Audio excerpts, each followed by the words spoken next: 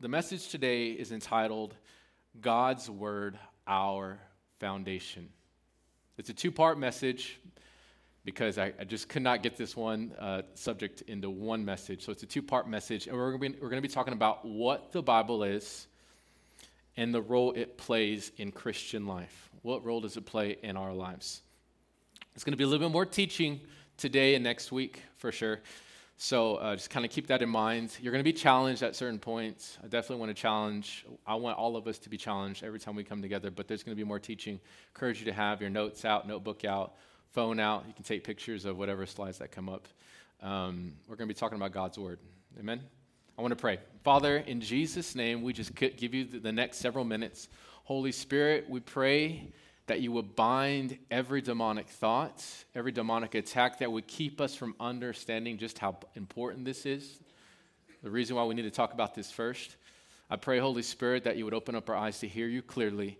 In the name of Jesus, we say that this message is yours. The words that come out of my mouth, let them be yours.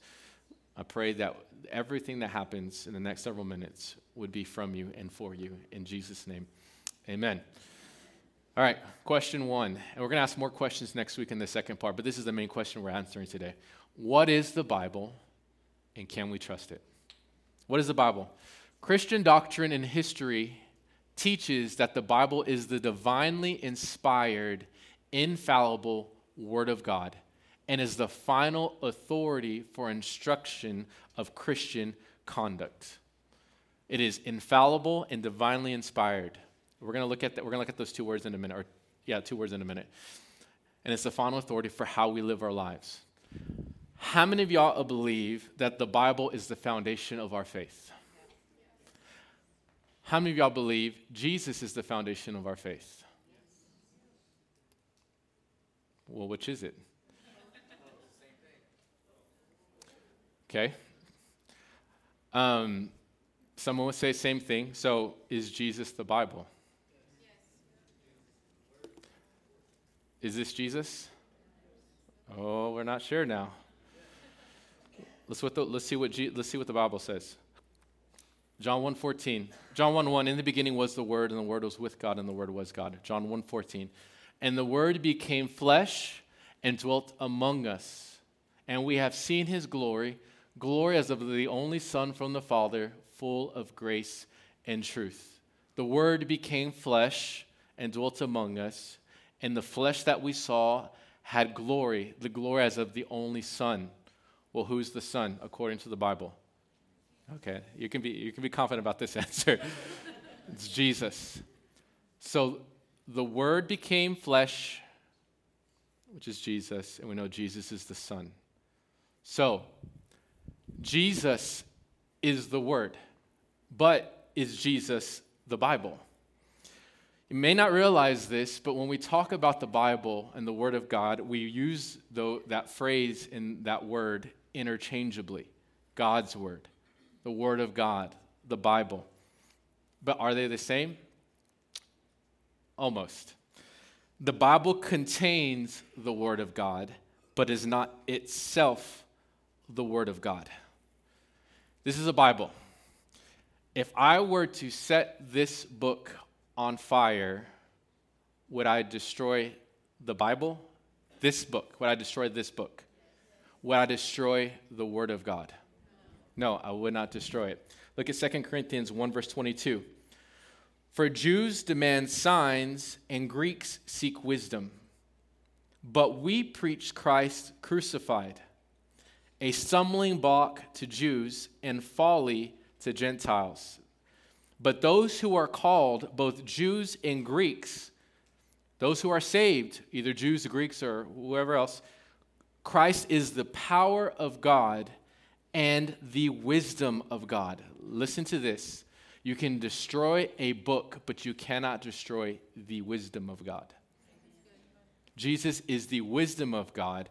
And the reason why you can't destroy Jesus is because Hebrews 7 talks about He is our high priest, not on the basis of a legal requirement, but because he lived an indestructible life. The Word of God is indestructible. There was a Frenchman in the 1700s, his name was Voltaire, and he claimed that within 100 years, the Bible would cease to exist. He was so confident to believe that this book that we had was so worthless that within 100 years it would not be around. Within 100 years, the printing press he used to print his literature was used to print that Bible. There's a reason why the Bible is the best-selling book of all time. It's because it's not backed by words on a page. It's backed because it is the representation of the Son of God. And you can't get rid of him. Back to the question about the foundation. So this is how I would put it. Is the Bible the same thing as the Word of God? The Word of God, Jesus, as revealed in the Holy Scriptures, the Bible, is the foundation of our faith. This is the foundation of our faith because it contains the Word of God. But this itself is not our foundation. Jesus himself is our foundation. I'm going to say this. I was going to say this at the end. When you read this book, you're not just reading words on a page. You're actually interacting with a real person. This book is alive. It's not dead. It's alive. It's not static like other books. It is alive. And when you're reading this book, the author of the book is actually there with you.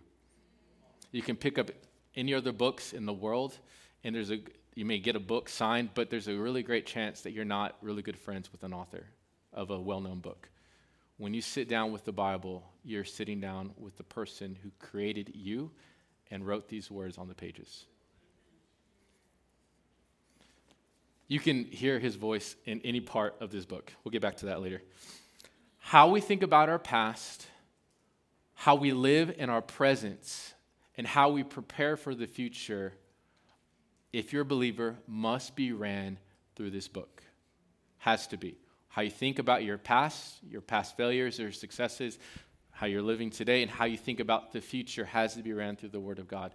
What we believe about God, what we believe about hell, about sin, about morality, about culture, about society, about laws, everything is ran through the book, the Word of God. Other religions that claim Christianity, there's other religions, but there are some religions that claim Christianity do not hold the Bible to be the only inspired book. Mormons, for example, have the Holy Bible, but they also have the Book of Mormon. They believe which is as inspired, and some believe more inspired. We as Protestant Christians reject that. There are Jehovah's Witnesses that also, they have a Bible. I didn't say this last sermon, but they have a very bad translation of the Bible. And most scholarly critics would agree with that. They also have other literature that they may not say is inspired, but they get a lot of their doctrine from. For example, there's a book that says Jesus did not rise from the dead. His body did not rise from the dead. They say that his spirit rose from the dead, but his body didn't. Well, that contradicts the Bible because when Jesus appeared to the 12 in the upper room, Jesus said, "Touch my hands. Look at the nail prints in my hands. I'm here." If Jesus didn't rise from the dead, we're not going to rise from the dead. Even Catholicism, they believe in the Bible, and we're going to talk about that next week, the different translations of the Bible and these different books in their Bible versus our Bible. But they don't hold the Bible as the final authority. They believe their final authority is the Pope and tradition. And there's some reasons they hold that. I believe it's not correct, and we can look at that a little bit. But we believe that the Bible is the blueprint and foundation of our faith in God's house. This is why we're starting with this.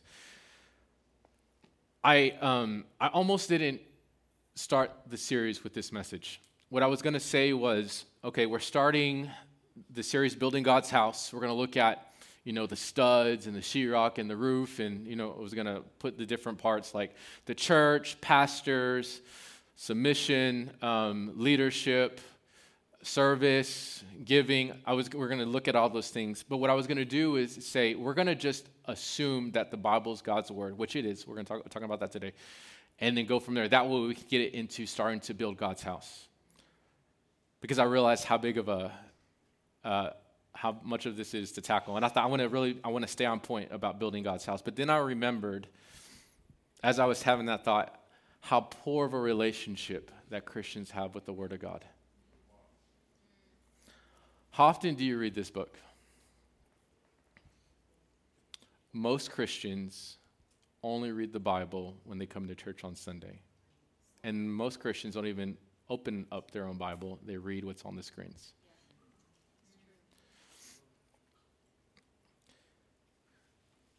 It really is an issue of immaturity. We all know this. We used to be immature. Hopefully we're not immature anymore.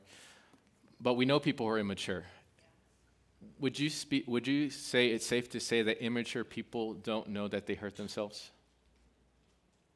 Especially, we have kids, they're immature.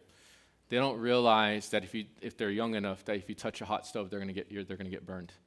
They don't realize that you can't just, if they're at the driving age, take a car and just start driving and not know the rules and the laws and how the car works.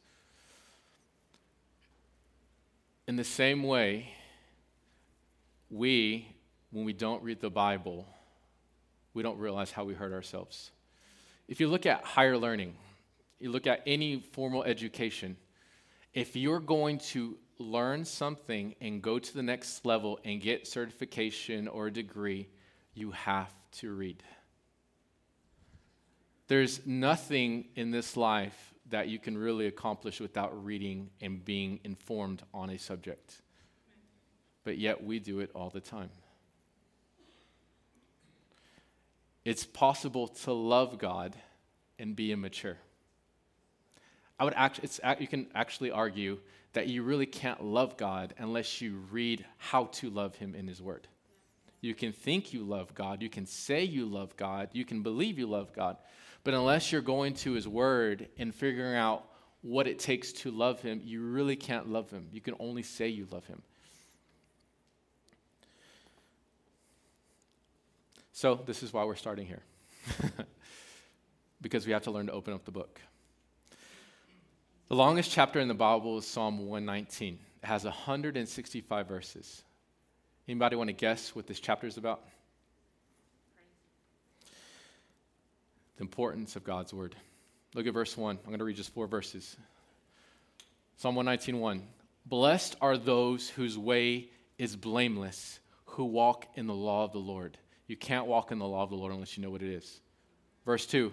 Blessed are those who keep his testimonies, who seek him with all their heart. So it's not just enough to read the Bible. He says, blessed are those who read it with all their hearts, who seek him with all of their hearts. How much do you love the Bible? Do you love it enough to get by? Or do you love it because it's God's words to you, his literal words to you? Not just to a church, but to you. Psalm 119:11. I have stored up your word in my heart that I might not sin against you. Do you want to learn how not to sin against God? Get in his word, memorize it, meditate on it. When you're reading, and just a little tip, we'll get into this more next week, but if you're reading and there's a verse that jumps out at you, stay on that verse, read it a couple more times, and then ask God, are you trying to say something to me? What are you trying to say to me? I promise you that if there's a verse that sticks out to you, he's trying to say something to you about it. Psalm 119:105. Your word is a lamp to my feet and a light to my path. We cannot walk well without his word.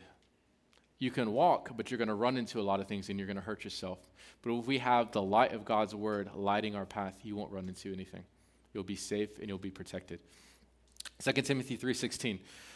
All scripture is breathed out by God and profitable for teaching, for reproof, for correction. And just in case you don't know what reproof is, that's another word for correction. I thought it was interesting that Paul used another word for correction in there because he realized we need the Bible to correct us. Reproof is actually rebuke. For rebuke, for correction, and for training in righteousness. Why? That the man of God may be complete, equipped for every good work. Meaning, if we don't read God's word, we're incomplete. We need his word to be complete. Verse 16, all scripture is breathed out by God. You know where else we hear about God breathing in the Bible? When he breathed life into Adam. The same power that gave us life, dirt, life, and a soul is the same power that's found in his word. Every time you read his word, you are inhaling the same breath that gave you life. It's powerful. 2 Peter 1:16. This is Peter talking. Peter was one of the 12 disciples, but he was one of the 3 closest disciples to Jesus. The 3 closest disciples were John, Peter, and James. This is what he said. For we did not follow cleverly devised myths when we made known to you the power and coming of our Lord Jesus Christ. He said, we didn't, and he's talking about the scriptures, the Old Testament. He said, these weren't cleverly designed to take people captive or to deceive people. He said, but we were eyewitnesses of what the scriptures talked about. And he goes on to tell the story of when they were on the Mount of Transfiguration. He said, from when he received honor, talking about Jesus, received honor and glory from God the Father, and the voice came to him by the majestic glory, the voice of the Father, the Father said this is my beloved Son with whom I'm well pleased. He said, we ourselves heard this very voice born from heaven, for we were with him on that mountain. We saw it. And we have the prophetic word, talking about the scriptures again, more fully confirmed. He said they were confirmed, but we were eyewitnesses when the Father spoke to him, and we confirmed it. To which you will do well to pay attention as to a lamp shining in a dark place until the day dawns and the morning star rises in your hearts. Verse 20. Knowing this, first of all, that no prophecy of Scripture, talking about the Old Testament, and even what he was writing was going to become Scripture, comes from someone's own interpretation. They didn't make it up on their own will, by their own fancy, just because they had a good idea. For no prophecy was ever produced by the will of man, but men spoke from God as they were carried along by the Holy Spirit. They weren't just made up, because we have seen when Jesus was born and came into this world, they fit together perfectly. They were witnesses. I wasn't planning on talking about this, but witnesses are really important. In a court of law, witnesses will decide if you win a case or you lose a case. Any court of law, anything that's going on, witnesses will decide it. They were witnesses, and actually there were 500 witnesses that witnessed the resurrected Jesus. Ancient history records that there was a man that was born named Jesus, and there's actually some people who documented he rose from the dead. So we are standing on good ground to say that Jesus not only existed, but rose from the dead. So this is what Peter is saying. We were witnesses. We saw it. I mentioned earlier that the Bible is inspired and infallible. Well, I want to break down these theological terms real quick. I'm not going to go a lot into this, but these are terms that you need to know. Talking about, is the Bible true? Infallible, what does that mean? Incapable of making a mistake, error, or being wrong. So the Word of God is incapable of making a mistake. Never failing, completely dependable or trustworthy. God's word is dependable. It comes from this Latin word infallibilitas. Infallibilitas. Somebody can correct me later. It means does not deceive, is not deceived. God's word does not deceive and is not itself deceived. Why? Because the word of God is God-breathed, and God is not deceived, and he does not deceive. We place our hope in the Word of God because we know that God is good and there's no lie in him. Another word that I'm going to briefly touch on, and I'll probably mention more next week, is the word inerrant. It's similar to infallible, but it's a little different. Inerrant means without error or absence of any error. So infallible has to do with God himself has complete truth and doesn't have any error in him. Inerrant means that the book we have today does not have any errors. Now, this is very debated because, and let me finish saying this. People who hold the inerrancy of Scripture believe that the original documents didn't have any error. So if we were able to look at the paper or the parchments that Paul wrote on or Peter wrote on, we would say that those don't have any errors. But the thing is, we don't have the original papers. We have we have translations that were copies of copies of copies of copies. Again, I'll talk more about that next week. But they would say that those are inerrant. Well, there's a little issue with that because there are places in the Bible that seem to contradict themselves. For example, I'm not going to get into this more next week, but the resurrection. I challenge you to go and read the different accounts of the resurrection, Matthew, Mark, Luke, and John, and you're going to see they're all a little different. And somebody that's skeptical may say, hey, look, the Bible's not reliable because there's different accounts. We'll deal with that later. So we believe the Word of God is infallible, and I personally believe it's inerrant, but there's a way to describe it. Okay. God used 40 divinely inspired men to write what we have today. And I want to point out, I don't believe these men went into a trance, blacked out, went into a trance, woke up, and then they had the Bible in front of them. Like, oh man, wow, that's awesome. No, I believe that these men were just like us. They were mortal, they were sinful, but God chose still to use them. Some of these people that he used were shepherds, they were kings, they were scholars, fishermen, prophets. There was a priest, a military general, and a cupbearer that he used to give us the word. They used different literary styles. If you are into English or English major, you'll recognize these styles. But 43% of the Bible is narrative, which is history, storytelling. Most of the Bible is storytelling. You have history, you have parables, and short biographies. There's also poetry, which is 33 or a third of the Bible, 33%. Psalms, the wisdom literature, Song of Solomon, Ecclesiastes, Lamentations. And then the prophets, the major prophets and minor prophets. You also have prose discourse. What is prose discourse? Speeches, somebody giving a speech in front of somebody else. Letters or discourses. You find those in the law, in the Pentateuch, when Moses is giving the law to the Israelites. He's giving them a discourse, wisdom, and then the letters by the apostles will also fall in this category. God used ordinary people to give us his love letter.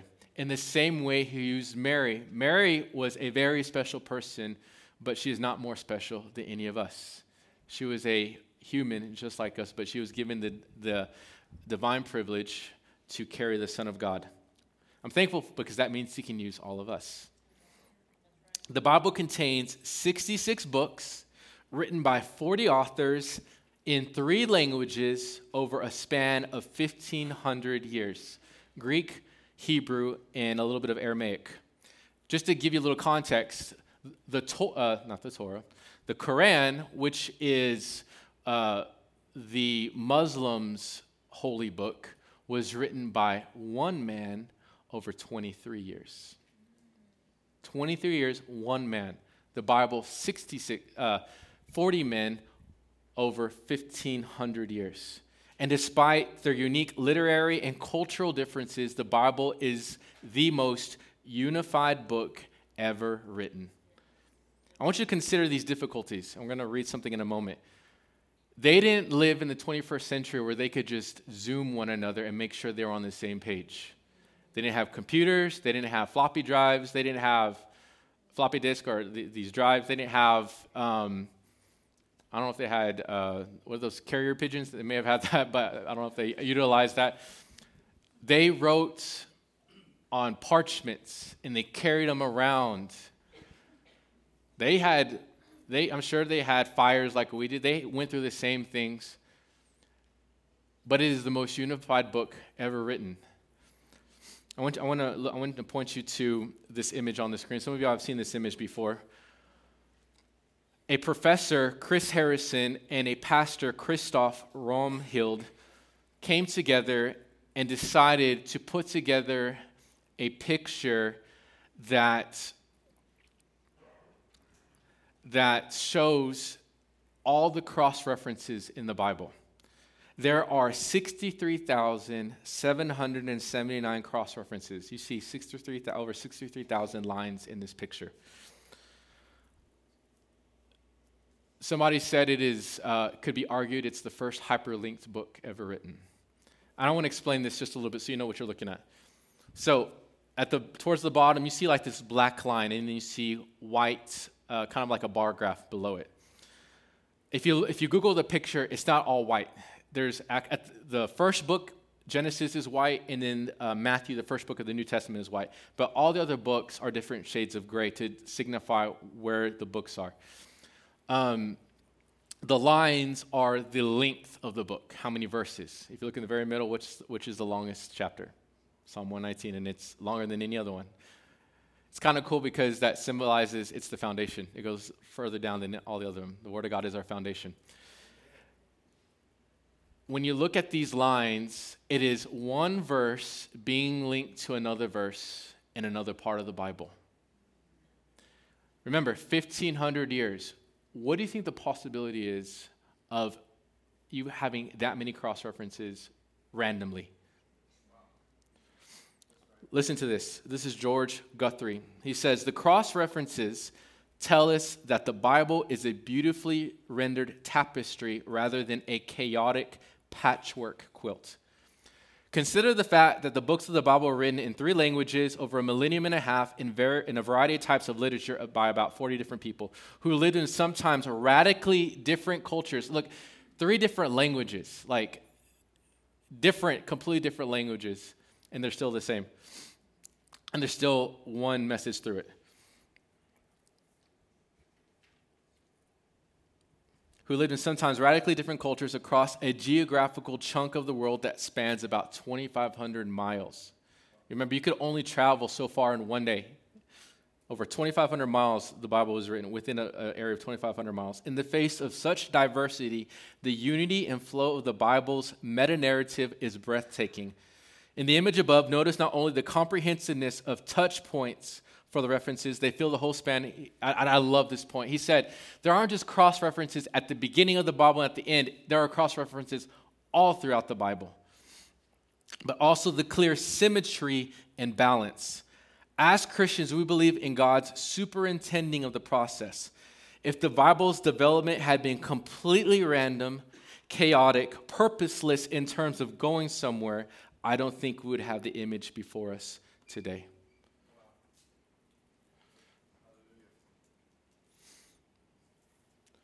To make something that's so symmetrical is you have to believe in crazy odds or believe that there's a God. It's just that's the only explanation.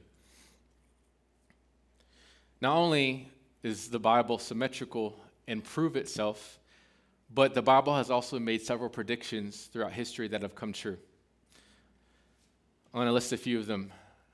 Daniel, the prophet, prophesied in 500 BC, 500 years before Christ, that there would be a ruler that would come and he would establish a great kingdom, but then he would die suddenly, and then his kingdom would be split up into 4 kingdoms. And then after a little time, those 4 kingdoms would become 2 kingdoms, and then after that, it would become 1 kingdom, and then the Messiah would be born. You can go read it. 200 years later, in 300 BC, probably the most famous conquering king, one of the most famous conquering king came on the scene, Alexander the Great. His kingdom, though, suddenly ended because he died when he was 31, and then his kingdom was taken over by 4 generals, 4 kingdoms. After that, those 4 kingdoms became 2 kingdoms because 2 of the generals were stronger than the other 2, and those kingdoms were the Seleucid and the Ptolemaic empires. Those 2 kingdoms then became 1 kingdom, the Roman Empire. And who was born during the Roman Empire? Jesus. Even scholars who don't believe in the Bible are astounded at the accuracy of Daniel's prophecy. You can read it. He prophesied this would happen 200 years before it happened. Either he's extremely lucky, or he had someone talking to him about the future. Not only that, Israel, think about this, Israel becoming a nation again. The last time Israel was their own nation was over 2,000 years ago. There's no people group in all history that had a kingdom or a nation, lost it, and then hundreds of years later became a nation. And now they're one of the most powerful nations in the world. It has not happened. It has not happened. The Bible prophesied it would happen. Not only that, but the Bible predicted many different things about the Messiah, we know Jesus. But before Jesus was even on the scene, there were 54 prophecies about the Messiah, and we know that Jesus fulfilled all of them. Now, what are the chances that one man would fulfill all 54 prophecies? Well, somebody did the math, and the probability of that happening is 1 in 10 to the 157th power. 157th power. Somebody came up to me before service, don't quote me, but they said that's over 1,000 zeros after the 1. 1,000 zeros. That one man, the chance 1 in that number, that a man could fulfill all 54 prophecies, it'd be millions of times easier to win the lottery a bunch of times, than for one man to fulfill 54 prophecies. Somebody decided, okay, that's a big number. We can't understand that. That's way bigger than any of us can understand. What is the probability that one man could fulfill 8 prophecies? Just 8 of them. That number is 1 in 10 to the 17th power. 17th, from 157 to 1 in 10 to the 17th. And just for reference, 1 million is 1 in 10 to the 6th power. This is 1 in 10 to the 17th power. That number is 100 quadrillion. So he decided, okay, that still doesn't help me because we don't understand these big numbers. Many of us don't understand what $1 billion looks like. We say we wish we were a billionaire. We don't even understand how much money that is, much less a trillion, much less 100 quadrillion. So he came up with this analogy. He said, if you were to take a silver dollar and it represent just one number, and you were to get 100 quadrillion silver dollars and fill them in a space, let's take Texas, for example. Fill in Texas, how many silver dollars would that be? They did the math, and if you took that many silver dollars and put them in Texas, you would have Texas completely filled 2 feet high with silver dollars. 2 feet high. We know how big Texas is. He said, the odds of one person fulfilling just 8 prophecies would be the same odds as if one man went and found one specific silver dollar randomly one time. If he could walk wherever he wanted in Texas and then just put his hand down and grab one, that would be the same odds that someone would fulfill just 8 prophecies. And Jesus fulfilled 54 of them. What are the odds that the person who claimed to be the Messiah would be born in the town that was prophesied about him hundreds of years before that? King David said that the Messiah he described it, that the Messiah would be crucified. He described a torture technique that wasn't even invented yet. It wasn't until 500 years later that it was recorded that someone died by crucifixion. And then Jesus came 500 years later, and he fulfilled that prophecy. It was prophesied that Jesus would die with among other sinners. What do you think the odds are that there would be other people that would die the same way that he died on the same day? Those are just 3 prophecies. Listen, the Bible can be trusted. The Bible is accurate. And there are historians that record that Jesus was a man, and there were historians that recorded that he rose from the dead. And I could really spend the rest of the time proving it, that the Bible can be trusted. But ultimately, I need you to listen to this. Ultimately, we have to take a step of faith that the Bible is the infallible Word of God.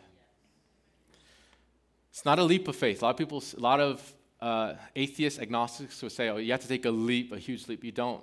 You have to take a bigger leap of faith that we're here from nothing. Like that's a way, way bigger leap of faith. Hebrews 11 says that faith is the currency of heaven.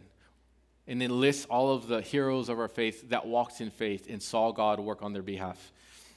We understand and receive by faith. We receive our blessings by faith. We receive our prayers answered by faith. Look what Jesus said in John 5:39.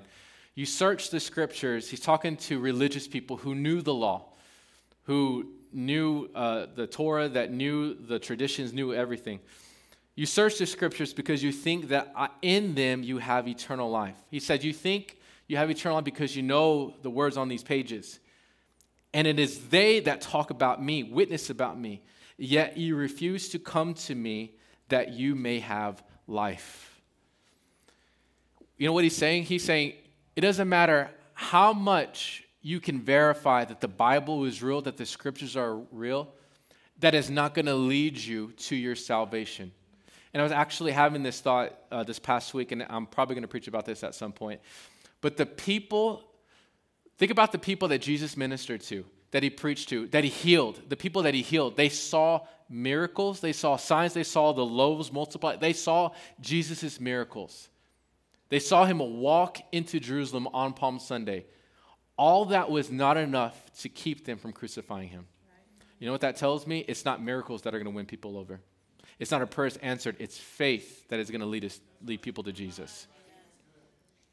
There's another, I'm going to use this later. There's another story in the New Testament where about a man who went to hell, and he was talking to Abraham, and Abraham was in heaven and he was in hell, and he said, Abraham, can you give me just a drink of water? Like, I just need a little, it's so hot here. And he said, there's a big divide between me and you. I can't go there. And he said, well, at least go and tell my brothers that that there's a hell. Maybe they can change their life and they won't come here.